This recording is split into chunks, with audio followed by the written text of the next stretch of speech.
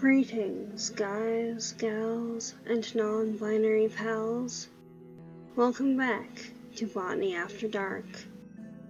My name is Kate, and I will be your host for this journey. Today, we head to the Amazon.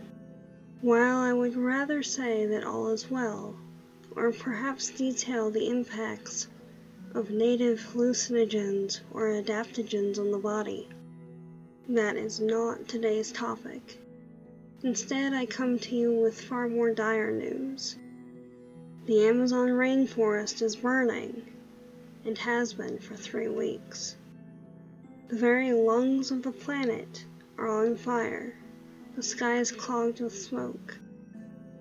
The forest is burning at a rate of 1 football pitch or soccer field per minute. The smoke field alone covers about 1.2 million square miles at the last reports from NASA.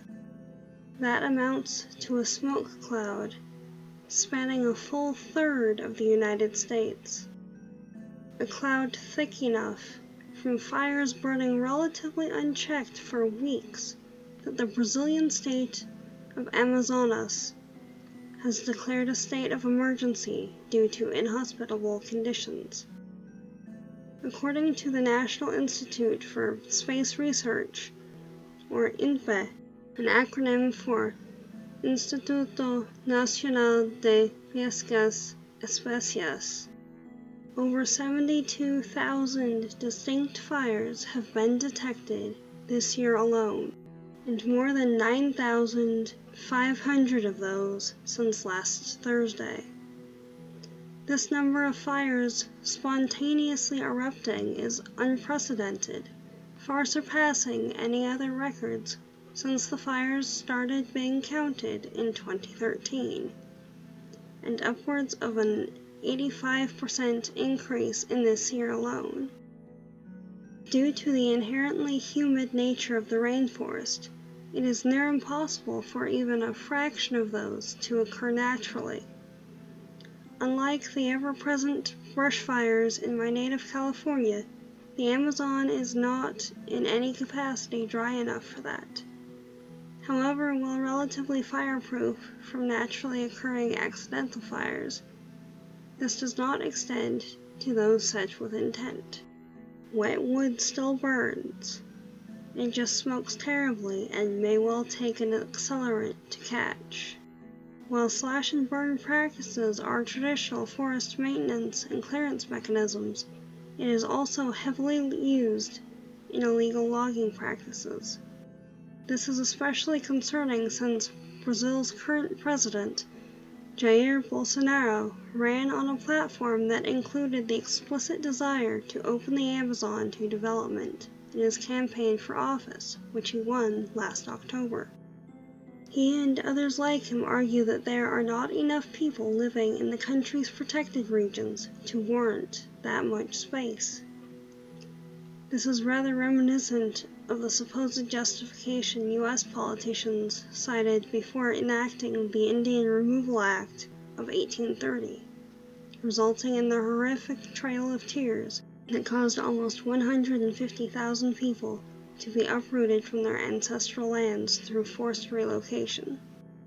There are and were other elements in play, as each region and occurrence is unique, and we do not act in a vacuum. The themes remain. A similar situation is occurring with India's forest dwellers, though that will be discussed at a later time. The Amazon is host and life force to so many unique biomes. There are countless species that only exist under that protective humid canopy.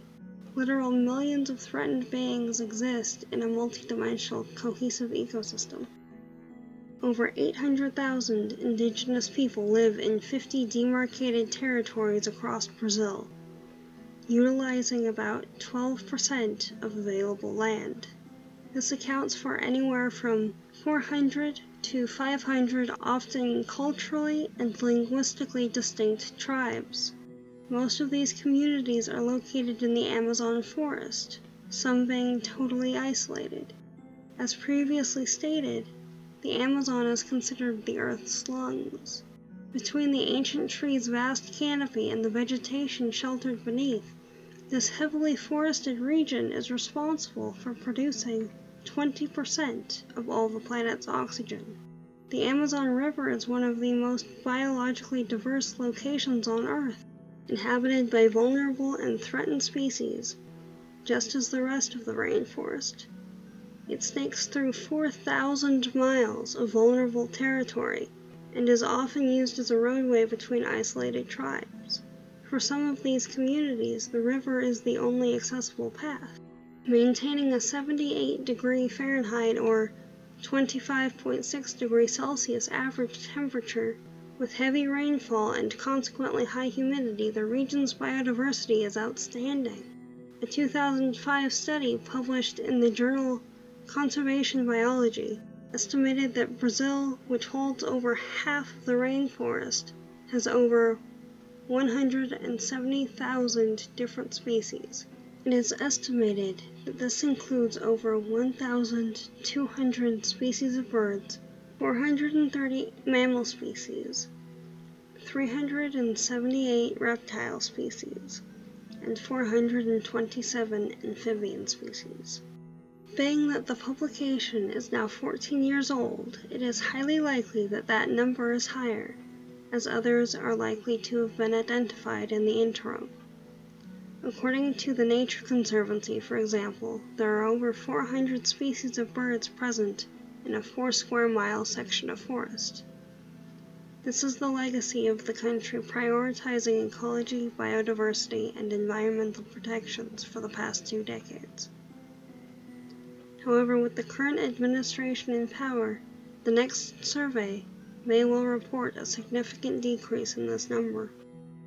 President Bolsonaro and his ilk are seeking to undo the protections put in place to protect this vulnerable space and its inhabitants, and has actually encouraged illegal logging and mining on multiple occasions.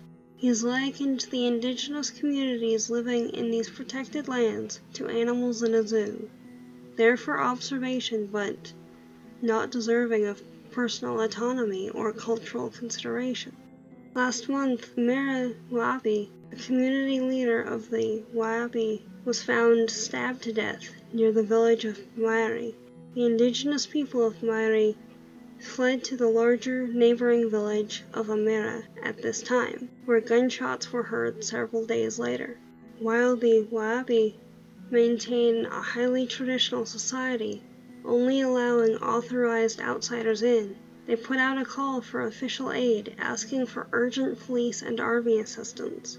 To quote The Guardian, illegal gold mining is at epidemic proportions in the Amazon, and the heavily polluting activities of the garimpeiros, as miners are called, devastate forests and poison rivers with mercury. About 50 garimpeiros were reported to have invaded the 600,000-hectare Waiapi Indigenous Reserve in the state of Amapá. The garimpeiros invaded the indigenous village and are there until today. They are heavily armed, they have machine guns. That is why we are asking for help from the federal police, said Karenai Waiapi, 26, a member of the tribe who lives in the nearest town of Pedra Branca do Amapari, 2 hours away and 180 kilometers from Amapá state capital, Macapá. If nothing is done, they will start to fight. Bolsonaro has compared the indigenous populations to prehistoric men and says that he is looking for the first world to explore these areas in partnership and add value. This is the reason given for having an economic relationship with the United States.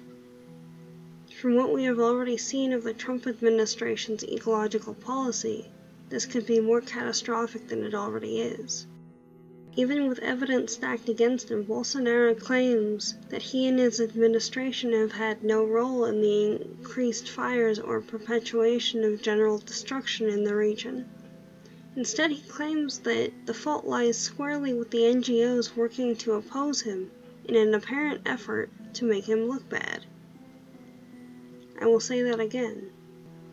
The current president of the region responsible for creating 20% of the world's oxygen and counteracting at least some extent greenhouse emissions, is both a climate change denier and blames those working to maintain threatened ecology and biodiversity, protect vulnerable populations, and stop abject environmental and humanitarian atrocities from occurring, for painting himself and his administration in a bad light.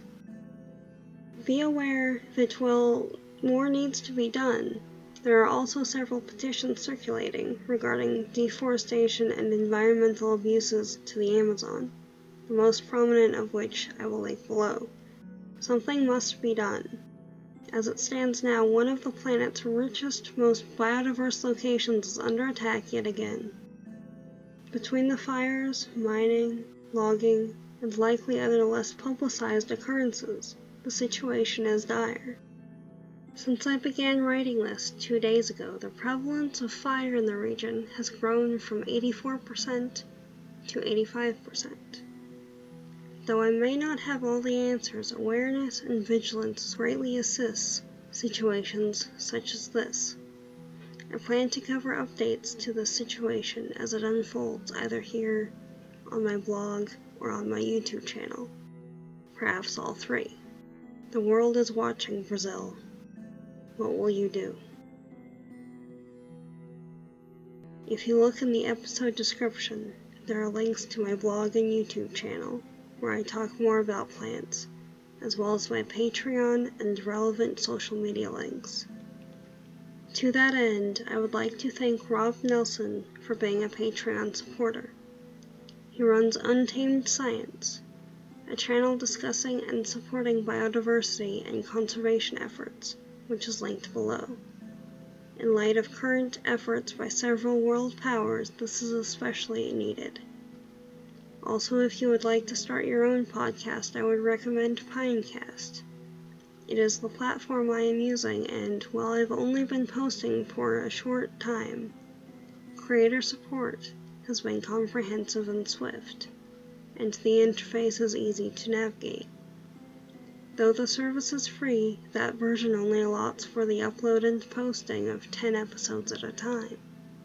If you do decide to upgrade, you can use coupon code R-A19FE9 for 40% off for 4 months, and support Botany After Dark.